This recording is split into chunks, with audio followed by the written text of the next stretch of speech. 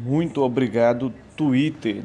Nessa sexta-feira, 27/9, muita notícia no Twitter, agitadíssima a semana no Brasil, como sempre, né? E o que é que começamos? Com essa matéria aí da Veja e que saiu veiculada em todos os jornais do Brasil. Abre aspas, ia dar um tiro nele e me suicidar, fecha aspas, Rodrigo Janot sobre Gilmar Mendes. A que ponto o Brasil chegou? O procurador da República, que o PT se encantou em sempre escolher o primeiro da lista tríplice, né? Mesmo o procurador fudendo com o PT, procurador lascando com o PT, como foi o caso do Roberto Gugel, naquele caso do Mensalão, denúncia que não tinha prova nenhuma que houve mensalão e o Roberto Gugel, com a ajuda do Joaquim Barbosa no STF, encabeçou um tipo de domínio do fato que no fim se provou apenas perseguição política. Ali começava a perseguição política ao PT do Brasil. Não que o PT fosse santo, mas o PT é igual a todos os outros partidos.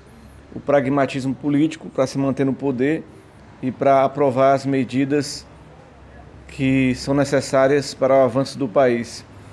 E o Rodrigo Janot, porque ele queria matar o Gilmar Mendes? Porque o Gilmar Mendes, ele declarou na época que o Gilmar Mendes se declarasse suspeito para julgar um habeas corpus do empresário Eike Batista, porque a mulher do Gilmar Mendes trabalhava no escritório de advocacia que era o escritório que defendia o Eike Batista. Então, existia aí um conflito, né? Que não poderia, no caso, o Gilmar Mendes julgar um habeas corpus favorável ou não ao Eike Batista. E o Gilmar Mendes, na época, falou que o Rodrigo Janot, no caso, a filha dele, trabalhava para a OAS, com direito penal e tudo, e estava envolvida com coisas erradas. E o Rodrigo Janot disse que se enfureceu muito e foi atrás de tirar satisfação com o Gilmar Mendes. Disse que chegou na sala, viu o Gilmar Mendes sozinho, olhou para ele e disse que ia dar um tiro na cara dele e se suicidar. Mas se arrependeu, disse que uma força maior evitou de ele fazer isso. Realmente é de se lamentar uma situação dessa, né? A que ponto o Brasil chegou, né? A que ponto o Brasil chegou? Esse Rodrigo Janot, para mim, nunca foi um procurador correto, na minha visão de ótica. Sempre foi um perseguidor da esquerda, sempre foi um perseguidor da política, um lavajatista, né? Que só quer realmente perseguir um espectro político com o falso discurso de contra a corrupção, que na verdade a gente está começando a ver que nunca foi contra a corrupção, mas contra uma ideologia de poder, né? Então, rasgou-se direitos, rasgou-se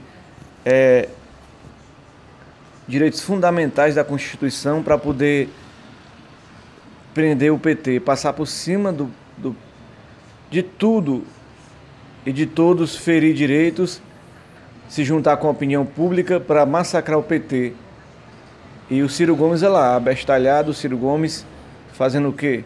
Ciro Gomes abraçando a tese lavajatista, abraçando a tese que o PT é o maior corrupto, que o Lula é o maior corrupto. O próprio Janot falou que o Lula é corrupto. Quer dizer, o cara já faz um juízo de valor contra uma pessoa, quer dizer, mostra que ele agiu por puro interesse, né? Porque o Ministério Público, ele deve agir como acusador, mas dentro de princípios, né? Não assim, jogando pro Léo e jogando pra plateia os seus pensamentos, né? Então é complicado você avaliar essa atuação do Rodrigo Janot. Mostra que o Brasil está um verdadeiro puteiro, né? Está uma situação realmente crítica, a situação do Brasil que a gente está vivendo no momento, a situação realmente de dar pena a todos que estão vivendo uma situação dessa, enquanto o Brasil padece de desemprego, de pessoas que estão à procura de um lugar ao sol. Esse sistema está aí de crueldade contra todos e todas, né? E no caso aí, meu nome é Carlos Emanuel, né? De volta aqui ao Minha Verdade, esse podcast aí que a gente discute sobre tudo, né? E dando essas notícias do final de semana, da semana, o que vem rolando aí. O próprio Aloysio Nunes, do PSDB, senador que depois virou Relação Pública do Michel Temer, né? Foi ministro das Relações Exteriores e teve lá em Washington, teve lá nos Estados Unidos, se abraçando lá para gerir o golpe, né? Ele disse que Moro e Lava Jato manipularam o impeachment da Dilma. É impressionante como ele se faz de doido, né? Ele que na época bancou o golpe, né? Bancou esse impeachment sem provas, sem crime de responsabilidade, apenas para tirar o PT do poder. Se uniu ao Temer, ludibriou o Temer e tomaram o poder em um golpe parlamentar contra a presidente Dilma Rousseff. E ele admite que o Moro e a Lava Jato manipularam. Diz que está chocado com os diálogos da Lava Jato.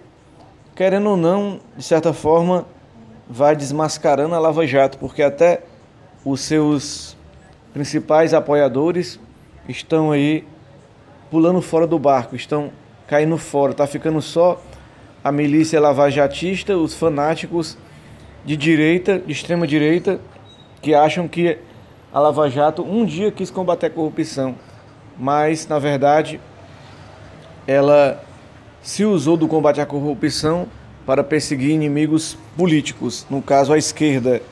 É só você olhar lá matérias do The Intercept, da Pública, Agência Pública de Jornalismo, que mostra matérias de como funciona um judiciário, né? Então a gente tem que olhar mais disso, né? E a Lava Jato é o quê? A matéria que saiu hoje do The Intercept é provas ilegais em pendrive, ou seja, o Deltan Dallagnol trouxe um pendrive com informações de forma ilegal para o Brasil, para poder, no caso, incriminar futuros delatores na Lava Jato. Então a Lava Jato começou de forma ilegal. E se a coisa começou de forma ilegal, ela tem que ser anulada na origem, anulada totalmente. É uma pena que o combate à corrupção termine de uma forma tão melancólica, porque ninguém é a favor de corrupção, mas também ninguém é a favor da ilegalidade. Combater a corrupção com ilegalidades, com a falta da presunção de inocência, com a falta do Estado Democrático de Direito, ninguém é a favor disso. Então, essa revelação de hoje da Vaza Jato, do Leandro Damori, no The Intercept Brasil, mostra toda a situação que a gente viveu aí. Eu me lembro do Boixá, quantas manhãs eu acordei ouvindo o Ricardo Boixá na Band News FM, e todo dia mais uma fase da Lava Jato. Ele botou até uma música lá, carnavalesca do japonês da Federal, que depois foi preso, né? Então tudo isso mostra os crápulas que a gente viveu adorando esses anos todos. Eu não, mas eu já sabia quem eram essas pessoas. Mas um jornalista como o Ricardo Boixá caiu numa dessas, é imperdoável, né? Mas fazer o quê? Faz parte da história, né? A gente tem que ver que realmente muitos caíram no conto do vigário, né? E a Lava Jato se mostrou, nesse caso, um conto do vigário. Pode ter combatido alguns crimes realmente pesados, mas não combateu da forma certa, né? E vamos já falar mais sobre isso, né? Teve o caso aqui da Cuba, né, que questionou a legitimidade do Bolsonaro na ONU. Ou seja, Nós estamos passando vergonha na ONU. O nosso presidente foi lá e fez um discurso patético apenas para sua milícia bolsonarista. Um discurso em que critica o socialismo, critica quem reclamou das queimadas na Amazônia, mentiu no discurso dele grandemente, dizendo que as queimadas são provocadas pelos índios, e levou até uma índia para fortalecer esse seu discurso, como se as queimadas para a plantação de mandioca, queimadas pequenas, fizessem o estrago que o Dia do Fogo proporcionou. Juntaram-se pessoas para que o Dia do Fogo pudesse, no caso, propagasse, e o governo não fez nada, o IBAMA não fez nada, e as queimadas cresceram grandemente no Brasil sobre a batuta do governo Bolsonaro, que realmente está fazendo o Brasil passar uma verdadeira vergonha internacionalmente. Ruim para a economia, ruim para os negócios. E ele está ali sobre como se diz, assessoria do Steve Bannon, que já sofre um revés aí com a abertura do impeachment do Donald Trump, né? Então a gente vê que o Bolsonaro está fazendo a gente passar mais vergonha ainda.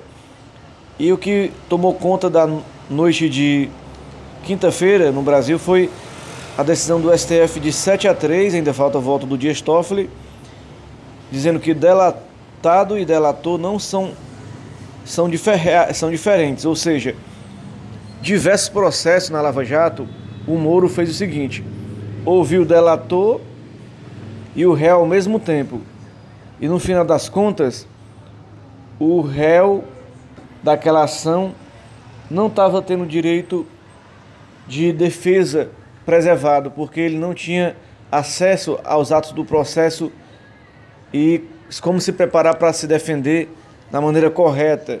Por mais que seja criminoso, culpado ou não, ele tinha o direito, por lei, de ser a última pessoa a ser ouvida, de preparar a defesa de acordo com o que a acusação falar, mas o delatado também é um réu.